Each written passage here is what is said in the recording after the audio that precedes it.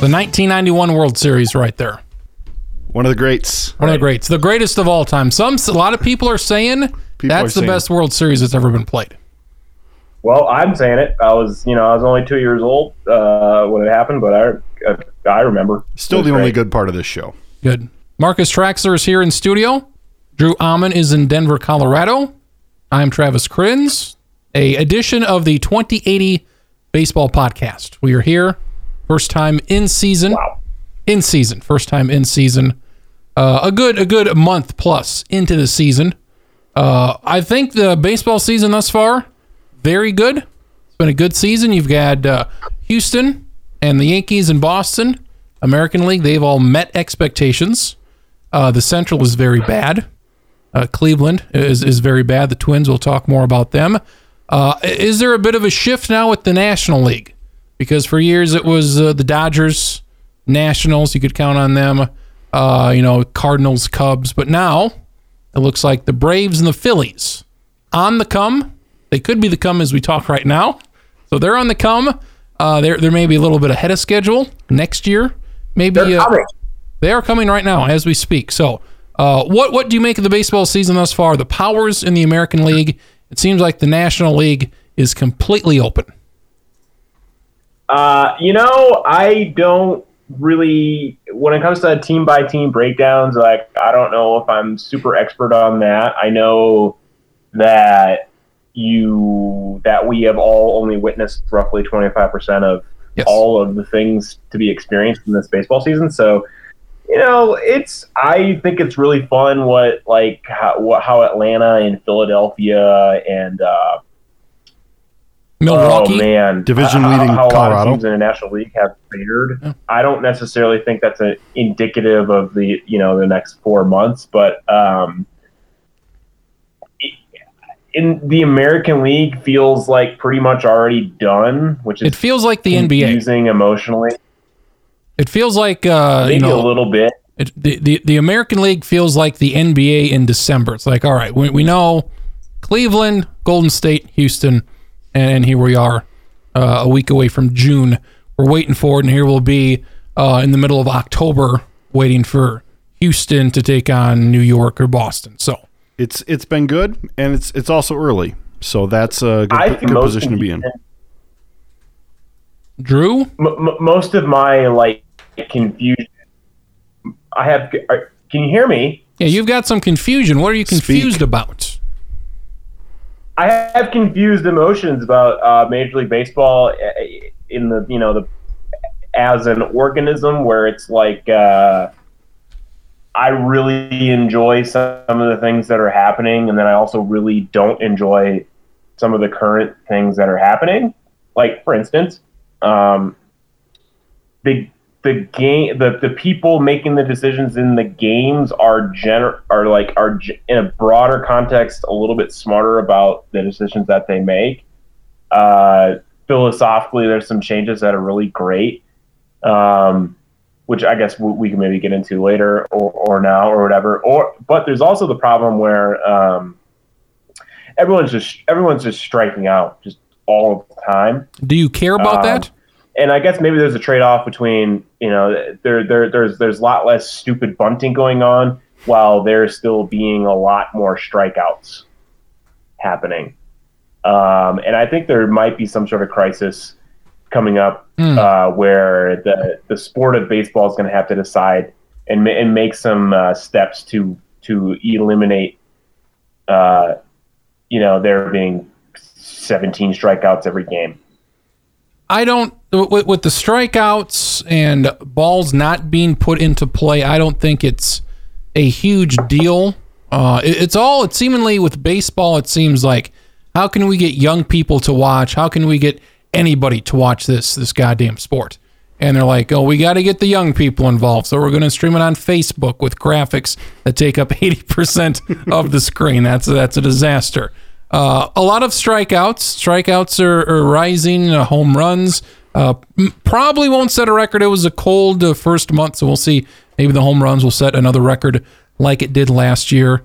But with the positives, home runs, people like the home runs.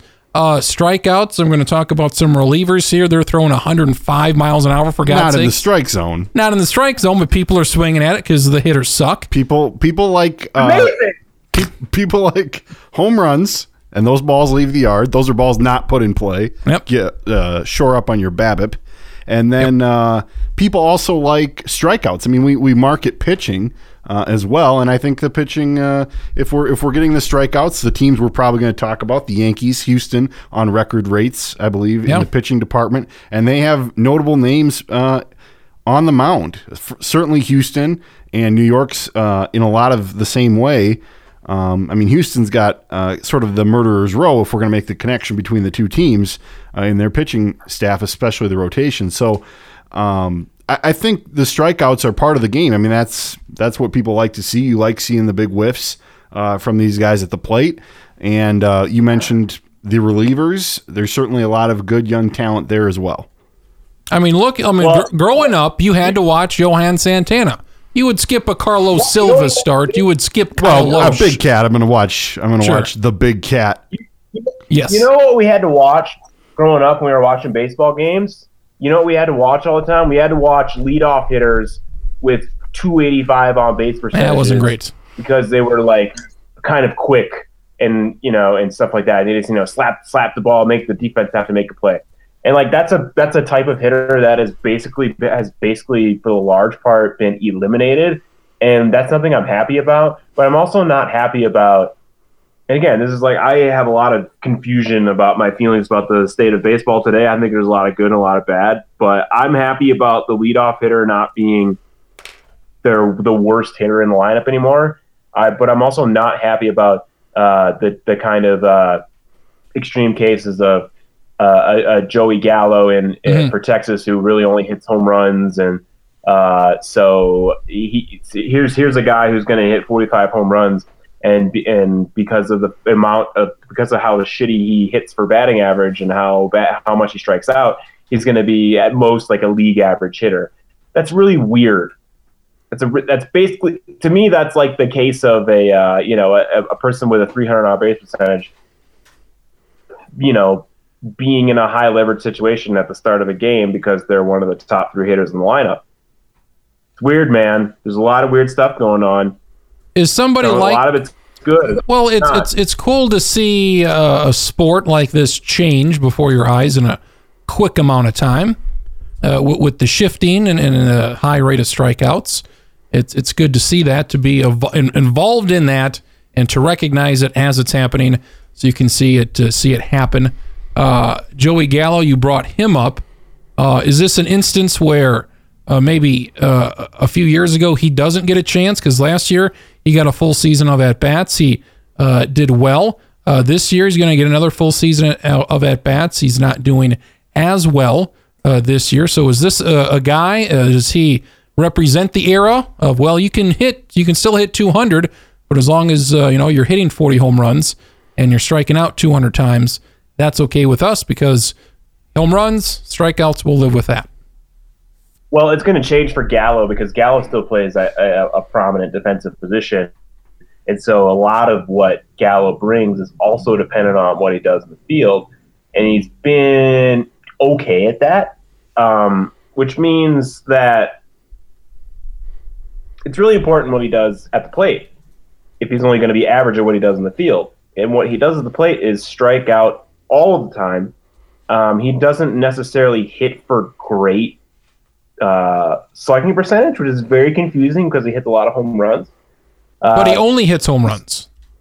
It's not like he's hitting 40 doubles. He hit 18 doubles last year. He's hitting home runs or he's striking out. There's no in between almost.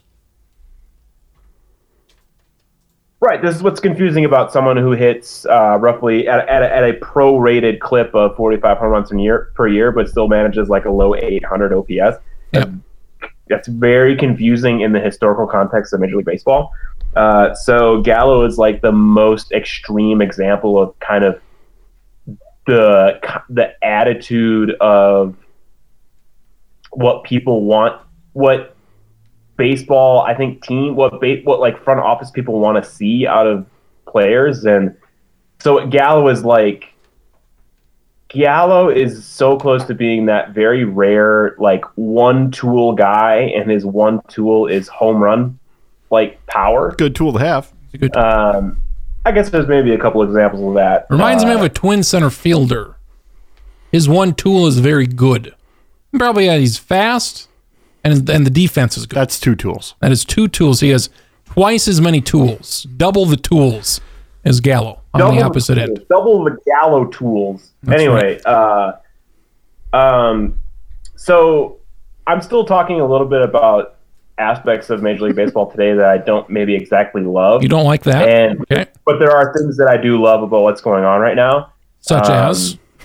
You know, the idea of the top two hitters in your lineup being your actual best couple of hitters in your lineup is very important. I'm really happy to see some home run hitters being your first and second and third hitters rather than being your 3, your 4, your 5 hitters. Good to have those guys hit 4 times a game, I'd say.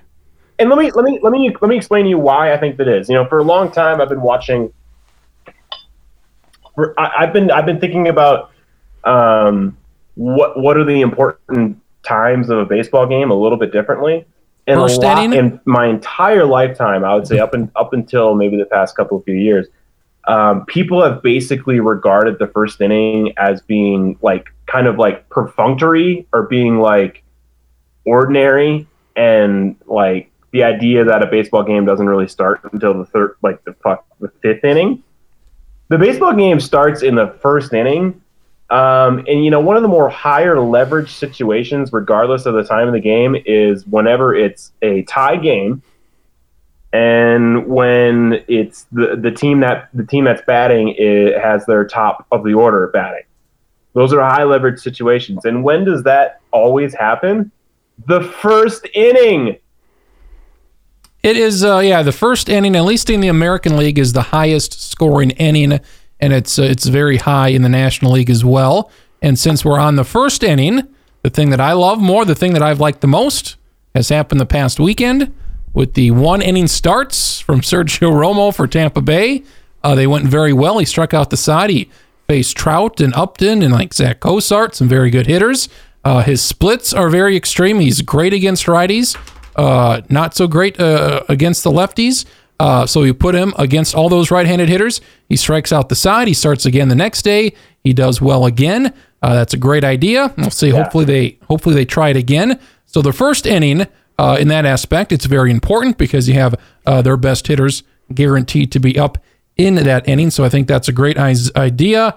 I saw quotes from players. They varied. Do you see this? Zach Cozart, by chance, was among the most negative about this particular strategy, mainly because he didn't like that the same pitcher would not be in the entire game, which is the part that I think the rest of us do like.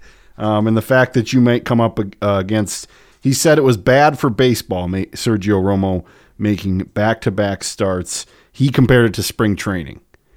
I just like people like that have no interest in, like Houston Street a couple years ago. He had no interest in going multiple innings. He's like, no, I want 1 inning, a clean 9th inning. I'm not interested in pitching multiple innings. You have Zach Cozart, who has no interest in this new revelation.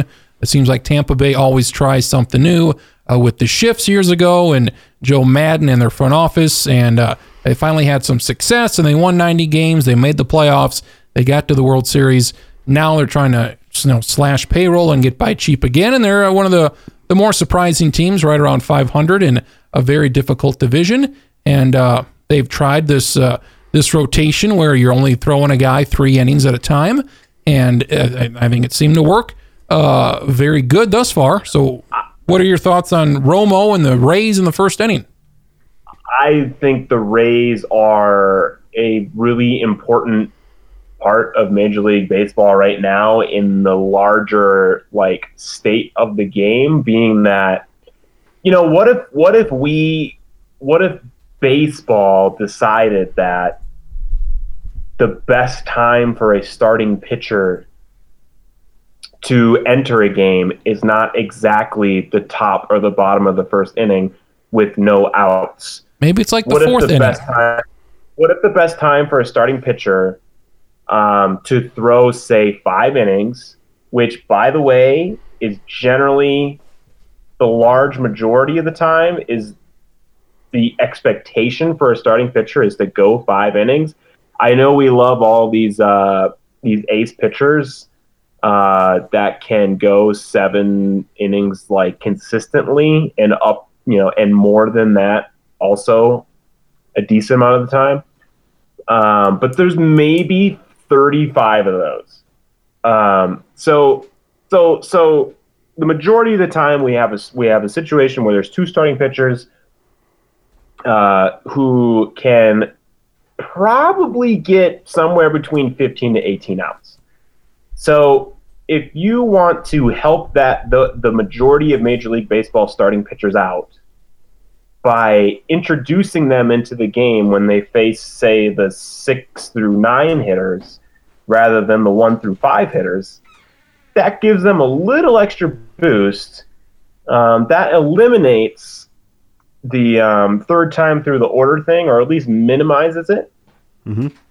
And it allows people, if there's an example of a 5-inning guy right now that we know more than most people, it would be Fernando Romero, the rookie for the Twins right now. Brilliant on 5 innings. That's all we want. Yeah. Don't we? We do. Barrios is that guy that can go 7 or 8. That's all we want. Sure.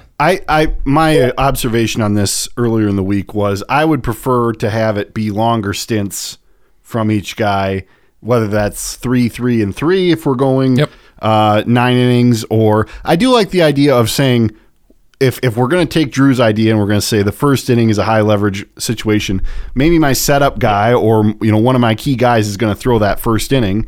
Then I'm going to go to my starter for 4 or 5 innings, what's traditionally been a starter, and see where the game's at from there. If we get it to the 6th or 7th inning when we're in maybe another high leverage situation, now we're bringing the closer on for 1, 2 innings, and then I'm seeing where I'm at from there. I just like the whole idea of mixing and not – I don't like that Romo's only going 1 inning, but I also understand he's a closer. That's part of the deal. So I like that they mixed it up. Obviously, their rotation has been beset by injuries. That's part of why they're in this situation. But I'm glad it's getting people talking. I'm glad we're getting dumb quotes from players out of it because it exposes some of the dumb players, which is always good. And I mean, I like that the Rays are willing to move the needle even without Joe Madden there. Kind of shows what kind of franchise they certainly are. And there was a bunch of quotes I read earlier today. I thought it was great. Just the quotes. There were like 20 different players. I think it was an MLB.com article of what people thought, and some were good, and some were bad, and some were in the middle. So yeah, I would say 3, 3, and 3. That one time through the order, because second time and third time not as good usually as your first time through the order. So I could see that being the future. I said to you, 20 years from now, I can see 3, 3, and 3. Yeah, I mean, at the end of the day, I still think you need somebody to bite off a big chunk of the innings. And if you've got a Verlander or a Kershaw or whoever, and they can go 7 or 8, then yes, Chris Sale, those will always be there. But again, I think the 200-inning pitcher, that's going to be coming to extinction here in probably in the next decade. It will be interesting, though, because you breed those guys through the minor leagues, and that's ultimately where they're going to try this out at. So, essentially that ace guy may not survive the minor leagues, and coming up, he may not be conditioned or built to go 8 innings. We'll see how that shakes out. Maybe you just have guys that are sort of outliers and they'll be able to do that. But especially when it comes to those 4th or 5th starters, your top 3 should be at least average to above average pitchers. But once you get to those 4th and 5th starters, then you can mix it up once in a while.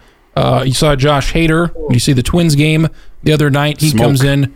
6, 7 strikeouts, goes 2+ innings, gets the win. That there is how you use a goddamn reliever. You bring him in. Literally did not even touch him. The Hader example is one of my favorite things right now, where you have a young new reliever who is both very highly talented and being optimizing his talents, while at the same time the team is using him. His usage is being optimized at the same time. That rarely happens, but Hader is one of the guys where he'll make, let's just say, 60 appearances this year, but he'll throw 112 innings. That's amazing. That's great.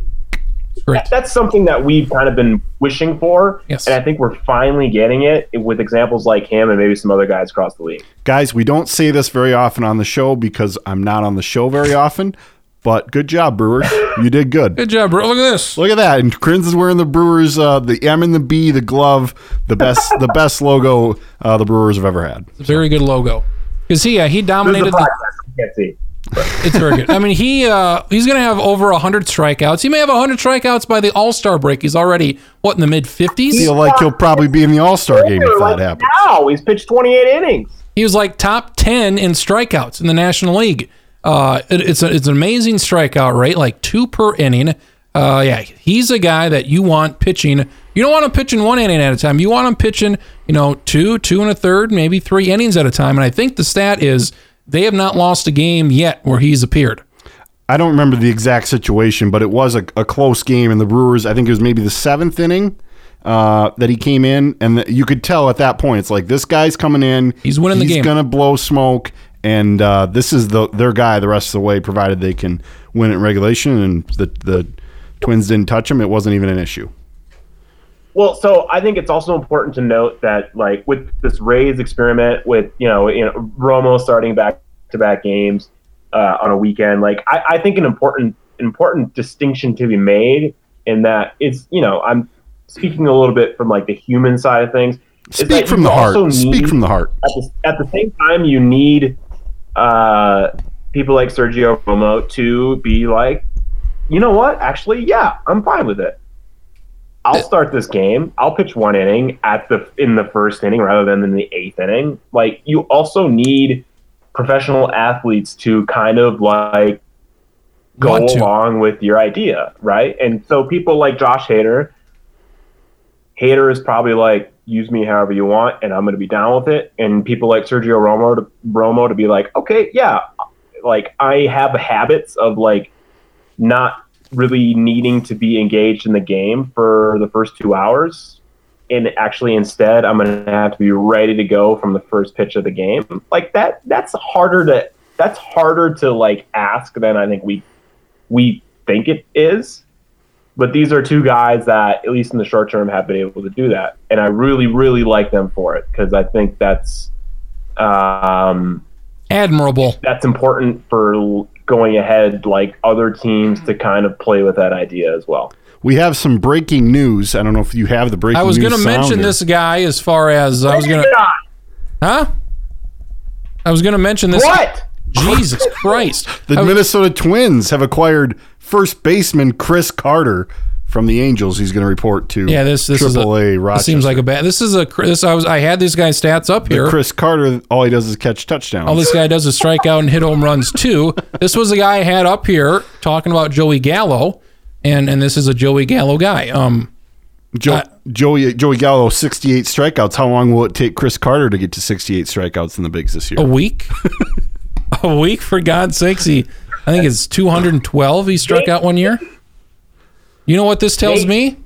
Desperation. It tells me Joe Mauer's probably not coming back anytime soon. Say it. Is what that tells me. So, Chris Carter right. Angels to now Twins. You probably got to do better than that. I don't know what, I mean. He's a guy. He's not a good guy. He's a guy. But he's a guy. So, Chris Carter, probably a chance there to be with the Twins. So what's to say you think about Joe Mauer? It's kind of been pretty quiet, and I wouldn't be surprised if he's done forever.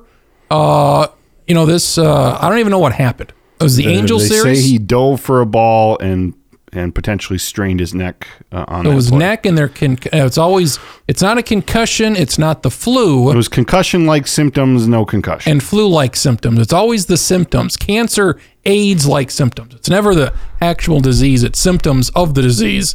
So, I mean, is that too much to say he might be done? I don't know. I mean, I think he'll make it back. This doesn't seem like... But what does that move say right there? It says that they need help at first base. I mean, Sano should be back here in the next week. So we would think so. Apparently, maybe going to be on the Seattle trip. We'll see. I don't know if that's still on. And you can put him at first, too. So that'd be a good idea. Yeah. Have Escobar at third. I would, and not to make this the Joe Mauer sympathy hour, but you did have a tweet earlier this week about it pissed me off about people who have criticized him for a long time. I would say right after he signed the $184 million contract, maybe I was one of those people, but it was clear at that point also that he wasn't going to be a 28 home run guy like he was in 2009. I'm somebody who's fully come to grips with who he is. I'm glad he's been on the Twins for as long as he has, considering he's the primary player of my youth, my upbringing. One of the reasons I'm a Twins fan. I'll be fine if it ends right now. I think without the injuries, he's a lot closer to 3,000 hits. Which if he stays at catcher, that helps too. Yeah, I mean to me, he'll go down as one of the best catchers of all time, even though he hasn't, he didn't play for an extended period of time. For what he was, great player. I mean, that's just kind of how I feel about it. So, yeah, I'm one of the biggest Mauer kind of enthusiasts that I know, and so you better than anybody. That's right. I know me better than I know my dad. Anyway, and I know my dad pretty well. Anytime there's someone who has a career where they kind of have a lot of ups and downs, as Mauer has, be it with the concussion being the major down. Anytime you produce a basic slash line of 306. 389 with an MVP and 7 All-Stars, you're a very, very good baseball player. So it's really dumb for people to be like, his contract was too big. His contract wasn't probably big enough. I mean, he was this 26-year-old when he won the MVP as a freaking catcher, hitting 365. He was the best, yeah. He was the best hitter. We could have paid him $300 million rather than what we paid. Oh, that would have been terrible. So an extra $100 million. Obnoxious. Because whatever happens to Mauer, I'm gonna be a little bit less extreme and say he's gonna be gone for 3 or 4 weeks and then he'll come back and it'll be generally okay. So. Anyway, that's my Mauer thing. Because I saw stories, getting posted about he'll be on the DL and people saying, "Oh, he's weak" and all of this, and what a waste of money. Bilateral neck weakness. And it's enough with this, you stupid people. Enough with this. Obviously, it did not help that he kind of peaked when he signed his contract. Was it 2011? He signed the deal, and he had a couple good years after that. But then about 2014, 31 years old is when he was not an elite player anymore. And then the concussions, I think people just don't, I don't know, concussions are a serious thing, and I just don't think people... some people don't get it yet. I mean, in that ruined Justin Morneau's career. He still went on to win a batting title. I think he made an All-Star game with Colorado, and it was very good, but he was never the same, and the same with Mauer. And people in the past, they'll just move him back to catcher. You can't. His brain is hurt. If he gets another concussion, that's a long-term damage situation. And this is the last year of his contract. He's 35 years old. And up until this latest injury, it was likely he was going to play, probably a couple more years. He's been having, last year was a better season. This year is a good year. He's just, no power to speak of anymore. Not that he had a lot to begin with, but here, there's just, 10 home runs just probably won't happen for him again if he continues to play. But just at the time, if he would have went to the Yankees or Boston, what their reaction would have been: the Twins are cheap and they won't pay for anybody. They finally pay for somebody, and then people still complain. So it's you can't have it both ways. You would have had a lot of people criticize both Mauer and the Red Sox / Yankees if he would have done the exact same thing. Taken the 8-year deal with one of those two teams too. I just kind of think he is what he is. I mean, there's no sense in. He's a borderline Hall of Famer. I don't think he's getting in, but he was on the trajectory there as a catcher. I feel pretty confident that the Twins will retire his number, and to me, that's deserved. So that's that seems like the fitting tribute to what kind of career he's had. And Kirby Puckett, Harmon Killebrew, Rod Carew, Joe Mauer. Those are the 4 best players to ever play for the Twins. He's probably 4th on that list, and that's a pretty good top 4. He was a 320 career hitter, but these last 5-6 years, he's now dropped to 308. So what is on base is 391. So 126 OPS plus, a very good season for Joe Mauer. Now there's Chris Carter. That should be just a pleasure to watch him. There, you making the trip to Rochester? I'll be there. He'll be there. Great. As long as we're on the Twins, anything else with the Twins? Something surprising. Their strikeouts were very low, just the worst in baseball. Now they're up to 11th in baseball. They're striking out 9 per game. Logan Morrison. No. The pitching. Oh, the pitching side. Oh, okay. So right. Jake Odorizzi, what do you have? 10 strikeouts the other night. Romero striking guys out. Barrios striking guys out. Bullpen guys, your guy F. Rodney, a guy. So it's up from 7.3 last year, now up nearly 2 full strikeouts to 9. So that's a vast improvement. So I mean, that's good to see because they were always bottom of Major League Baseball in strikeouts for their pitchers, and now they're above league average. They're 11th, so positive. Aside from Lance Lynn, I think the additions pitching-wise have mostly done what you could hope. I mean, Odorizzi's been good, solid, and the bullpen guys have been kind of up and down. Rodney was not good to start, but he's fine now. He's closing games, so I can live with it, and I think that's a good showing of what sort of improvement they've had both in the rotation and the bullpen. Lance Lynn is a albatross right now, but right.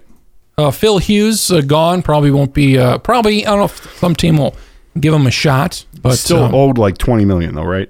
And $22 million, so that's not good. DrueAman, any Twins thoughts? Kyle Gibson's been good. Everybody's been good except Kyle Gibson, and Logan Morrison is having a good month of May. So free agency's been good. I had to get a cheap shot in there. Good. Yeah, except for Lance Lynn because he sucks. I mean, you thought he would struggle. I don't think anybody thought he'd be this bad. Yes. An ERA near 8.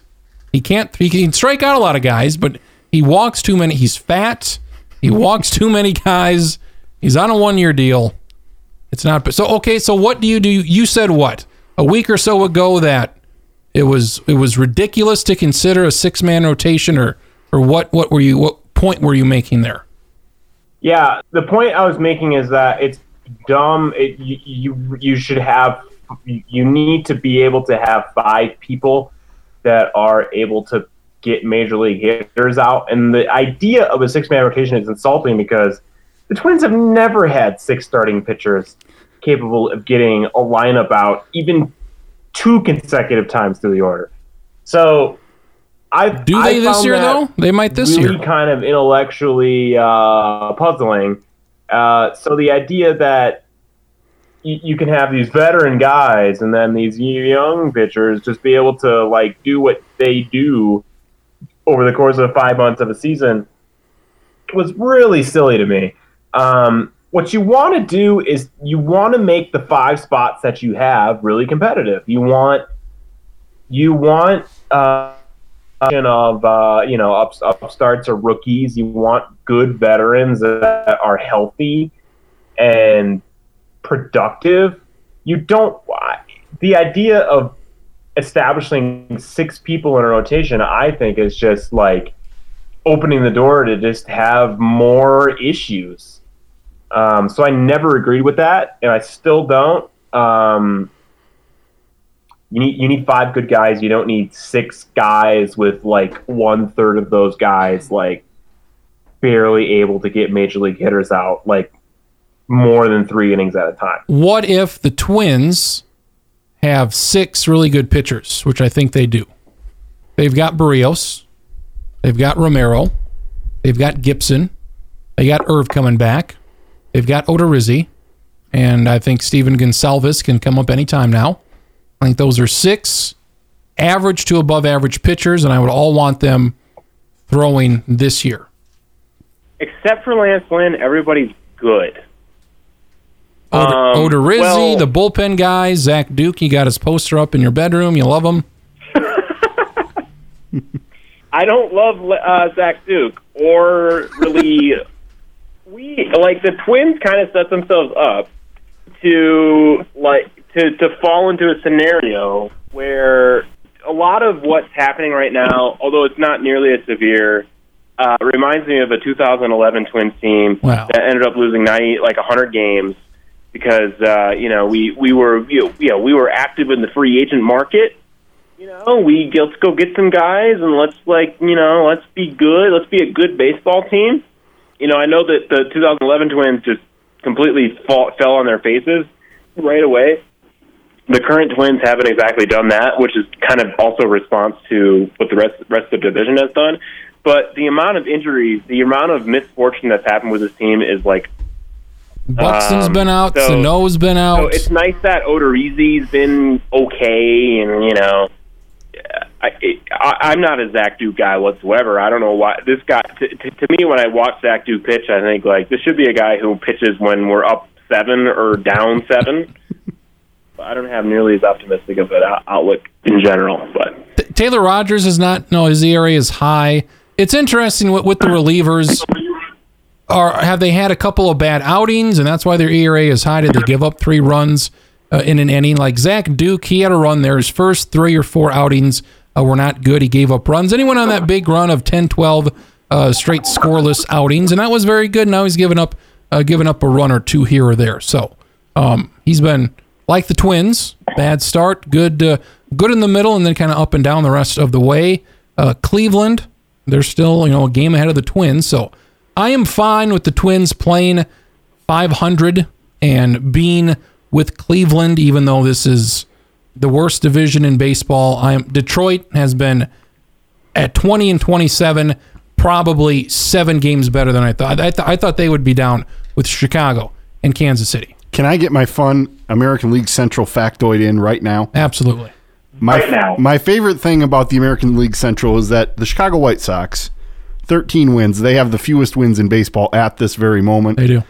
They are 4th in the American League because of the way the records are. The Royals are below them. So that's great. I love that. The team that has the fewest wins is not in last. Yeah.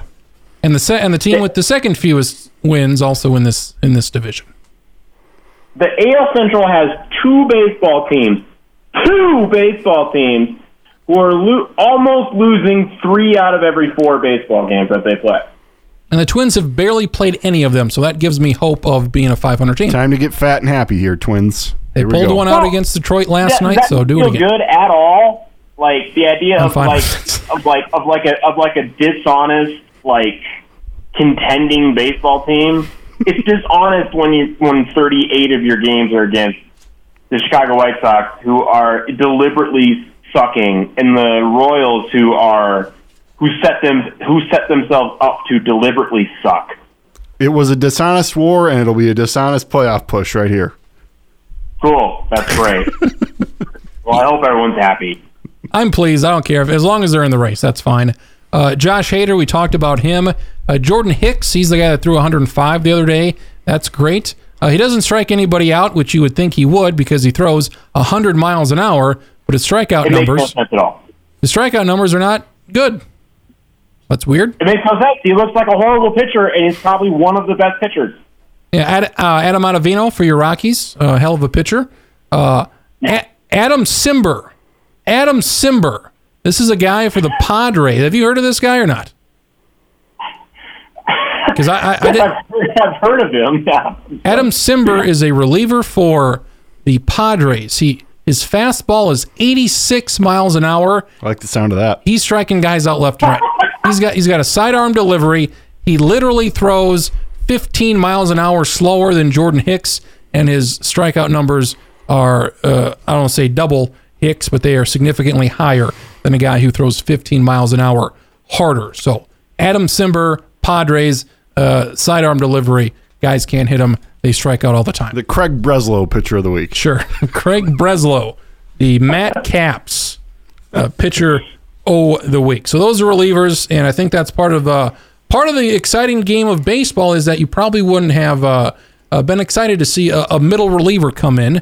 And now you are, because we got guys like this who are not closers, but are pitching in the 6th, 7th, and 8th, and they're fun to watch. What about 19-year-old raw talents coming up for the Nationals? These talents, Salmonella. Juan Soto came up the other day for Washington, hit a goddamn home run. His first, maybe his first at bat. So Juan Soto, 19 years old. Mookie Betts has hit another home run. What has he got? 16 Bet setting Put him at 16 right now. putting it up at a record pace, leading all of baseball. But you have Juan Soto. He was called up. You have a gentleman, a Canadian, no less. His name is Tyler O'Neill. I put him in the chat. Said Tyler O'Neill, a guy. He's with St. Louis. What does Joey Votto think of him being a Canadian?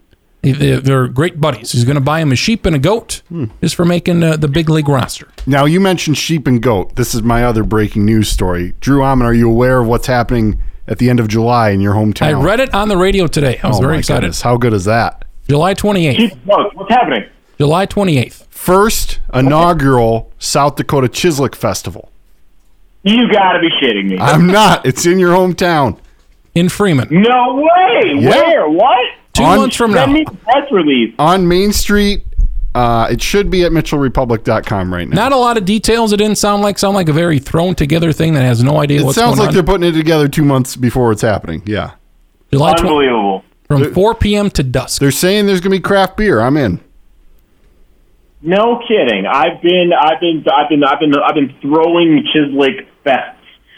Well, not anymore. But when I was young, I was doing it all the time. So I really kind of consider me and my grandfather kind of pioneers of Chislic phenomenon in the state of South Dakota. So this is big news. Are you familiar with the idea that they're at the center of the Chislic Circle?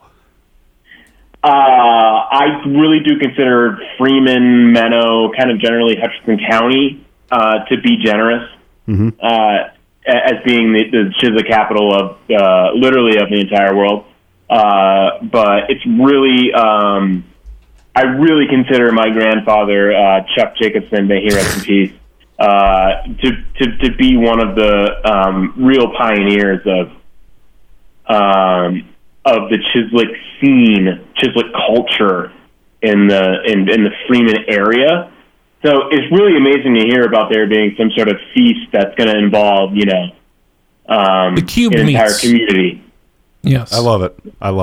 Great. I think we're serious about going to this thing. Honestly, I think you sound serious. July 28th. Yeah, if you come back, I'm going to this. So let's. Is it right before the amateur tournament? It should be the weekend of the district tournaments for amateur ball. It's a Saturday night, 4 o'clock. unbelievable. Quite tremendous. So there you go. Juan Soto, they called him up, so he's an exciting young player. Lots of exciting young players. Ozzy Albies with the Braves.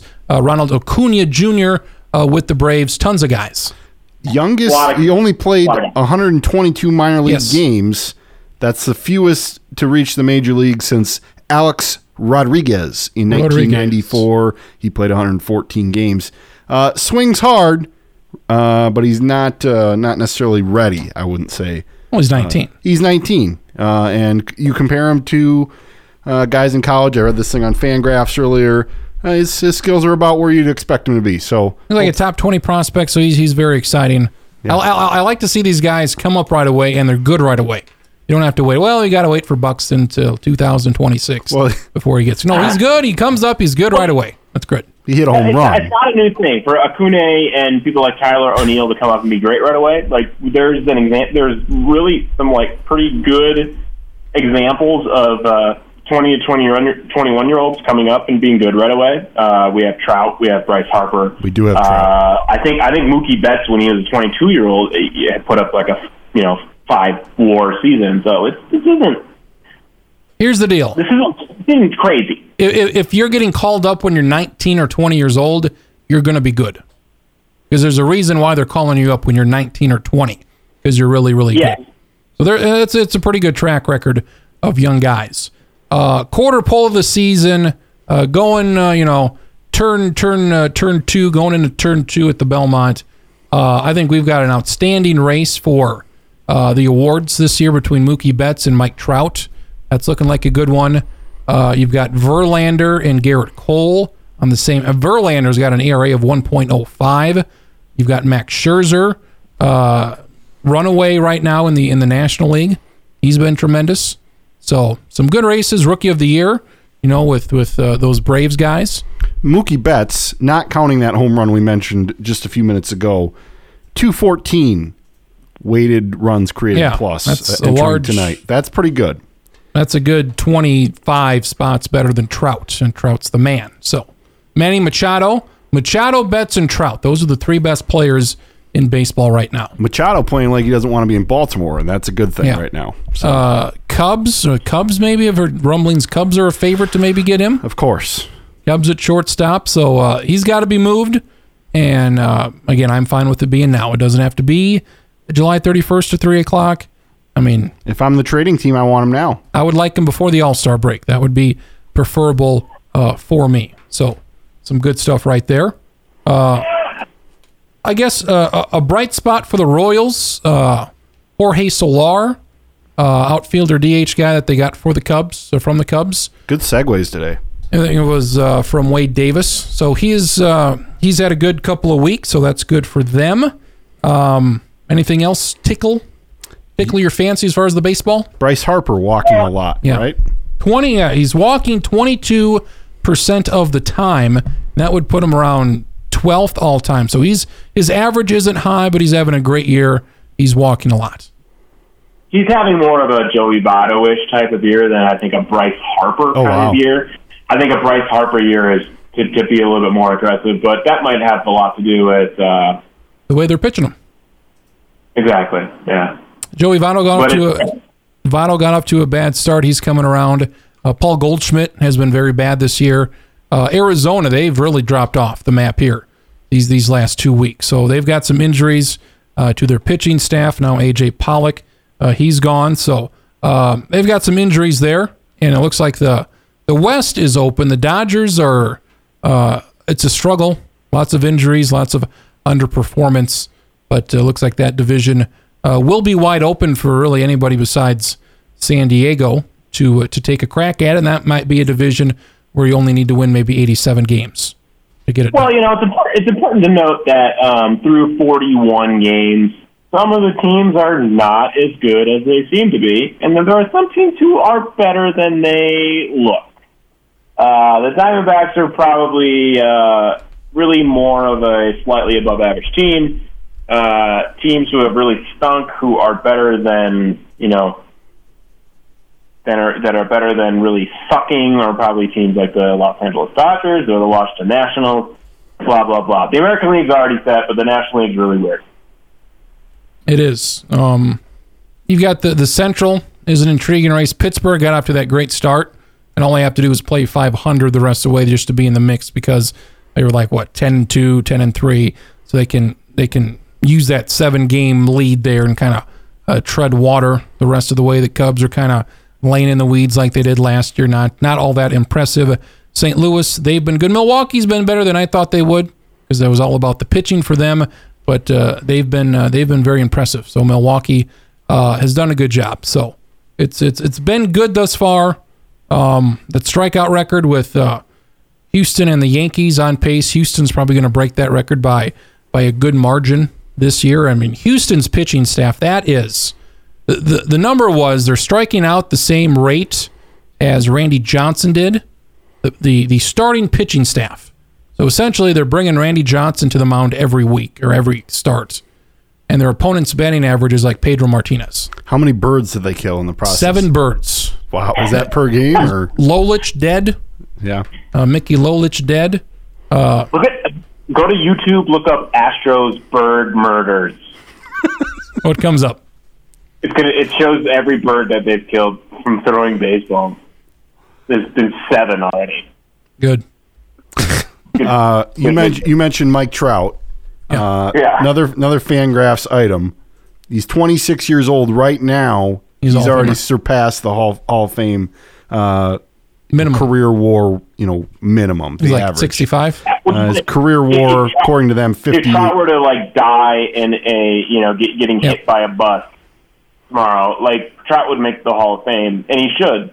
So the fact that he has 12 years of baseball left to play, it says something. He also he's passed for career career WAR. He's passed former Drew Butero Award winner Andrew Jones.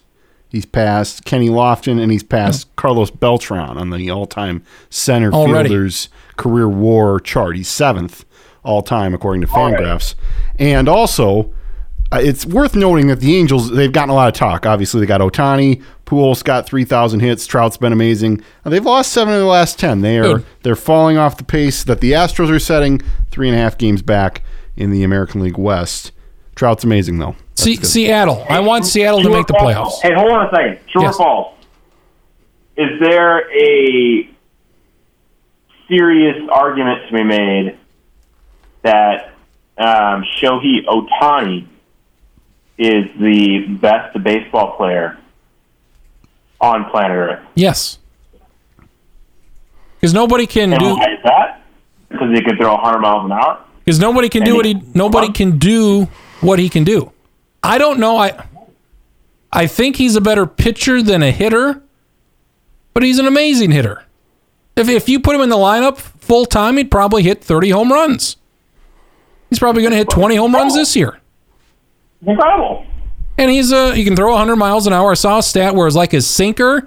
It's the best pitch in baseball because hitters are like 1 for 45 on his sinker this year.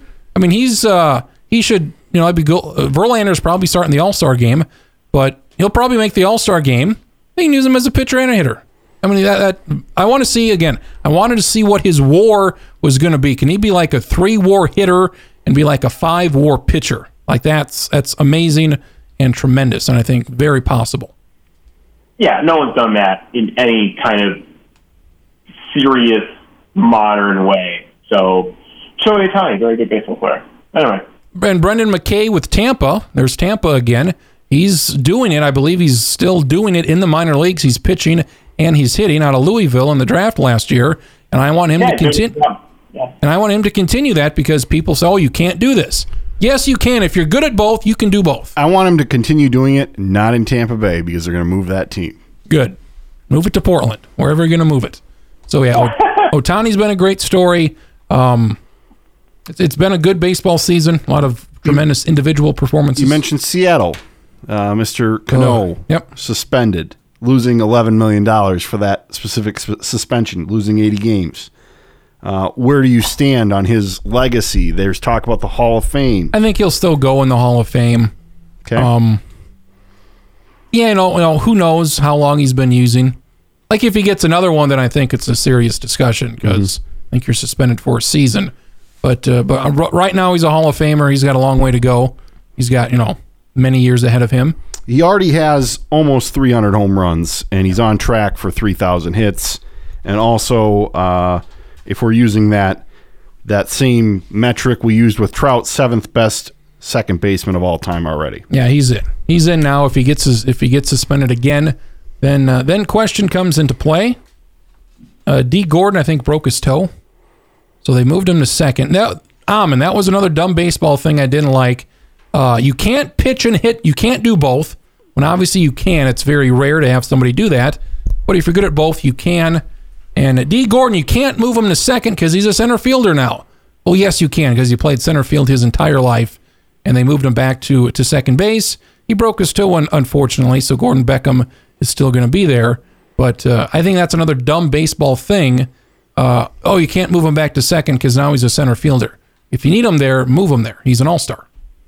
Yeah, I think you can be a position player who plays 2 different prominent defensive positions, outfield and middle infield.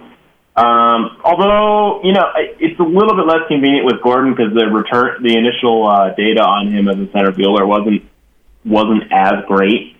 But it's possible, man. Like if you're going to be a second baseman, center fielder, like that's a pretty valuable commodity to have. So, like, I support D. Gordon in his ability to play both mediocre center field and mediocre to average second base. But anyway, yeah, I'm with you on that. It's possible. It's really not like that used to be totally foreign. The idea of you being a center fielder and like shortstop, second base, but that's not impossible anymore. Ozzie Albies update. Give me one more. He's at 14 home runs now for the year. He had one tonight. Like I mean, is his power? I don't know if that's sustainable. I don't think anybody expected this guy to come up and be a 30 home run hitter. But he hit one tonight. that what you're saying? He did just a little bit My ago. God. Yeah. I need everyone to know. I need everyone to know right now. The Atlanta Braves are not a 98-win baseball team, and so we all need to be prepared to like the Braves for their for likely being a 500 baseball team for the next 4 months of baseball. And if they're a 500 baseball team for the next 4 months, if they're a 500 baseball team for the rest of the season, they're winning the division. I know. It's like the Rockies last year. Yeah. The Rockies made the playoffs, and they were 20 games above 500, middle of June, and then they played 7 games below 500 the rest of the way because that's what they were. I think the Braves are making the playoffs. I think the Braves are. Right. Washington. Washington, do something. Do something. You've never won a playoff series. Do something. Cleveland, do something. The Angels are losing again, 5-0. So I think the Angels are coming back to earth. I really want to see Seattle make the playoffs. Timberwolves finally made the playoffs. Buffalo Bills finally made it. And I think Seattle is going to be in that wild card game. I want to back up to the Braves. My Braves story is that my grandparents went to SunTrust Park earlier this year. They liked it. So that's the report. From TV, it looks like a pretty good ballpark. Okay. It is out in the middle of nowhere. They didn't like that part, but that's baseball. I don't like the circumstances of why it was built, how it was built. Because Turner Field needed to be used by Georgia State football, okay? Well, we can't argue that. Yeah. So good for Georgia State getting those facilities. But the Braves and the Phillies, these are my two teams, as we've been well aware. The Braves and Houston? Phillies. We've graduated. They're always there. There's all right, we know Houston. It's like Clemson. They won the deal. We won the deal. I'm never graduating from Clemson. Well, we never do, but it's all right, we need to, a Xavier, we got to cultivate a new one. It's like you're playing. You can't trust Xavier, though. I know. Couldn't trust Clemson. You're playing, NCAA football, and you win your 10 national titles. You got to go to Wyoming and get them going. North Texas. Go to a crappy school. Bring them up is what I say. So Braves, Phillies, and before this year, I didn't on our MLB TV. Braves were non-watch for me, and now they're kind of a watch. They were blocked. He had to unblock them on MLB TV. I watch Braves games all the time. I do now. I unblock them. Very good. So that's exciting. Anything else? No, I want to watch the Twins game. I want to go. I have to go to the bathroom. I want to watch baseball. Take your phone into the bathroom like everybody else. It's interesting. There's more strikeouts than history and pee on the podcast live. Couldn't be the first. I feel like every guest we have, that should be a requirement. Heard. More strikeouts than hits this year. We'll see if that stays. It reminds me of the Rockets because they had more threes than twos. They shot more threes than twos. Writing down, you gave me these show notes. Yes. No hitters. We've already had 3. What's your number up for the year here? 2 more. You think there's going to be 2 more? Record is 7. Liriano went into the 7th. F. Liriano. F. Liriano. F. Rodney. F. Liriano. F. Romero. All the twins. If your name's not F something, then F you. The Sean Manaea no hitter. Yeah, tattoo on his arm. And the John Roush no hitter. Mm-hmm. Not really. The Dodgers. I only have memory of the team no hitter. I have. That's the one that I don't have. I didn't really watch that. No, it was on at a bar, and I'm like, oh yeah, Dodgers are going to no hit them. It was the next day. They threw one. That's odd. And what was the other one? James Paxton. Up north. James Paxton. Bird landing on his shoulder, then he throws a no hitter. On the Stackin' show the other week, don't speak of that. He's like, James Paxton, is he good? Yes, he's good. He's pretty good. He's a good guy. So there is that. Have you been? Was that a cat? Meow. Yeah, I'm holding my cat right now. Yes, that is a cat. That's the cue, I think. How many Rockies games have you been to this year? I've been to 2. So in late April, the Cubs were in town, and a friend of mine offered me a ticket, and I was like, yeah, sure, I'll go. And then it wasn't until I got to the ballpark that I realized that the ticket was for literally a private suite. Oh, yeah. Nice. And so I got to the ballpark, and I was starving to death. I hadn't eaten since like the previous like afternoon, which whatever. And I get into this private suite, and there's this pizza, and there's like chicken, and like club sandwiches. There's candy, and like enchiladas, and then like it was like I walked into Disneyland. It was amazing. So that happened, and then I think, so Jason Hayward for the Cubs couldn't. Anytime the ball was hit to him, he didn't know what to do because he would get caught, like trapped in the sun, and he wouldn't know what to do because the ball was in the sun. He didn't know what the ball is. It happened like 3 times, and anyway, the Cubs won that game. And then a couple weeks ago, it was at the afternoon game when the Cubs played the Anaheim Angels. The Rockies played the Anaheim Angels. Jason Hayward, one of the highest paid players in baseball, by the way. Yeah, really good hitter. Good for him to make so much money. Really good hitter. You like Nick Pivetta? He's been good for the Phillies. Pivetta, Aaron Nola, and Jake Arrieta. That's a good 3 for Philadelphia. So I like that. Yeah, well, I like Philly in the long haul to maybe sneak in a wild card spot this year. I think they could be a Machado destination potentially. Maybe move him back to third base. So I think I was waiting for the Phillies to make a big move. They had Carlos Santana, they had Jake Arrieta, good signing. Santana, he's hitting like under 200, but he's hit some home runs here in the last couple of weeks. And Jake Arrieta's been good. Vincent Velasquez, like a nice 4-starter for them. So Phillies and Braves are good. I want to end it on this. There's been a lot of hubbub about the new baseball stadium in downtown Sioux Falls. Local, keeping it local.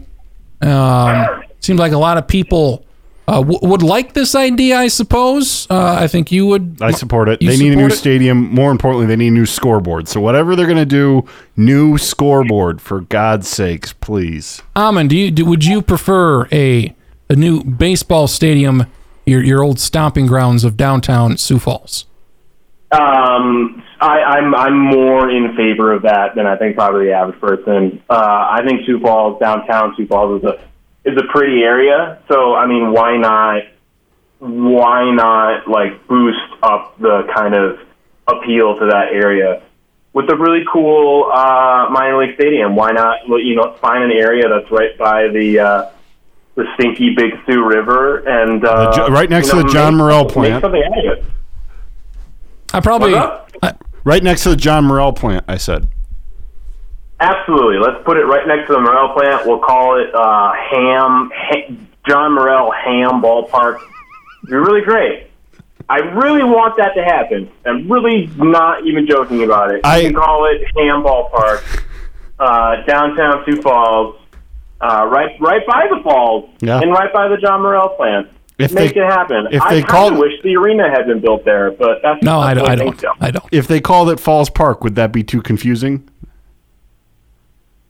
Yes, but that doesn't mean that they shouldn't do it. I'm a big time supporter of moving it down. I don't buy the idea of like having to move it so you can have more places to park around the arena. I think that's kind of a cheesy way of doing it, or cheesy way of looking at it. But I've been to the Saints' new stadium in St. Paul. That's very good. How much of that is because of that? How much does that influence this? I mean, they had a good following when they were at Midway Stadium too, but the new park is nice. It's right on the edge of downtown. It's kind of cool and hipster. So I think Sioux Falls would be a good spot for that. I understand that it might be a little difficult to get to, but let's walk Sioux Falls. Let's park and walk or whatever we got to do. So. I probably like the current stadium better than you do.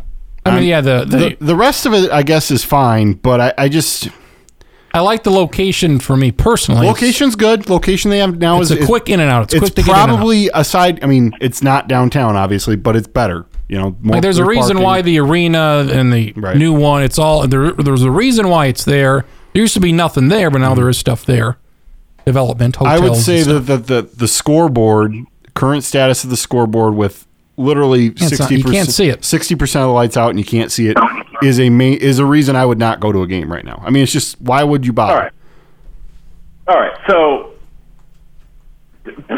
Denny Premier Center.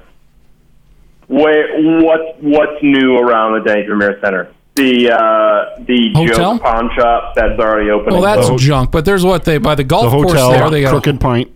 Yeah, the hotel, House, restaurant there. That's and they want to continue to develop that area right there. So no, downtown ballpark.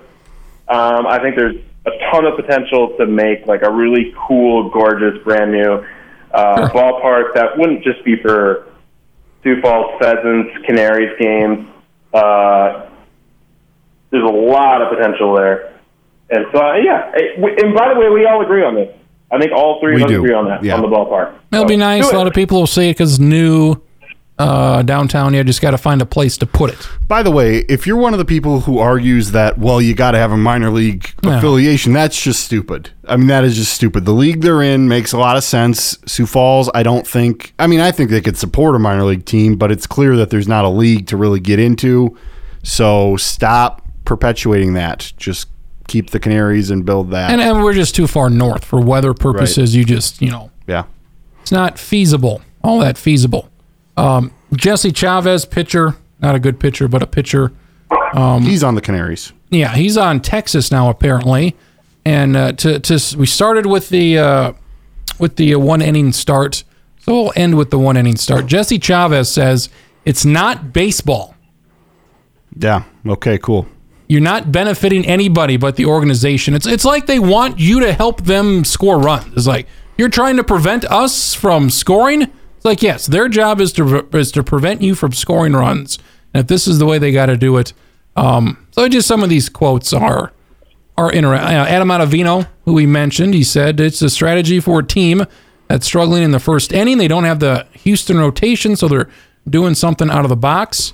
Sure, that's completely sensible.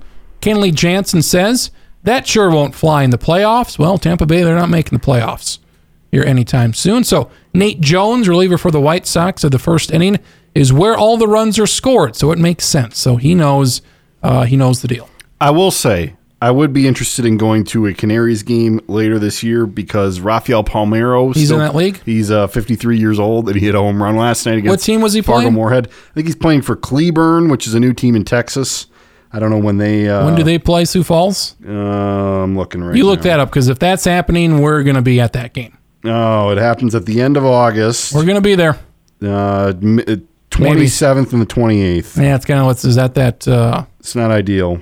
That's the week before Labor Day? It's a Monday and a Tuesday, yeah. Week before Labor Day, doable. We'll do that. So will he still be in the league? I think he'll probably be up with the Twins. He'll probably be up with the Twins. They'll need him. With the Twins. Final thoughts. Your final point, Aman, as we wrap it up. There are a lot of current baseball players who are really smart about playing baseball who don't know how to think about baseball. That's why there's dumb people. That's why there's guys making dumb comments. It's very confusing. You would think that people who are very good at playing baseball are also very smart at thinking about baseball, but it's just not the case. It's a very weird thing. I'm not going to understand it between here and the next time that I talk to anyone about baseball. It's just always going to be that way. Bizarre. See the ball, think the ball, hit the ball. Right? You got to think. You got to catch the ball. That's all people know. Well, rule number one of baseball, you got to catch it.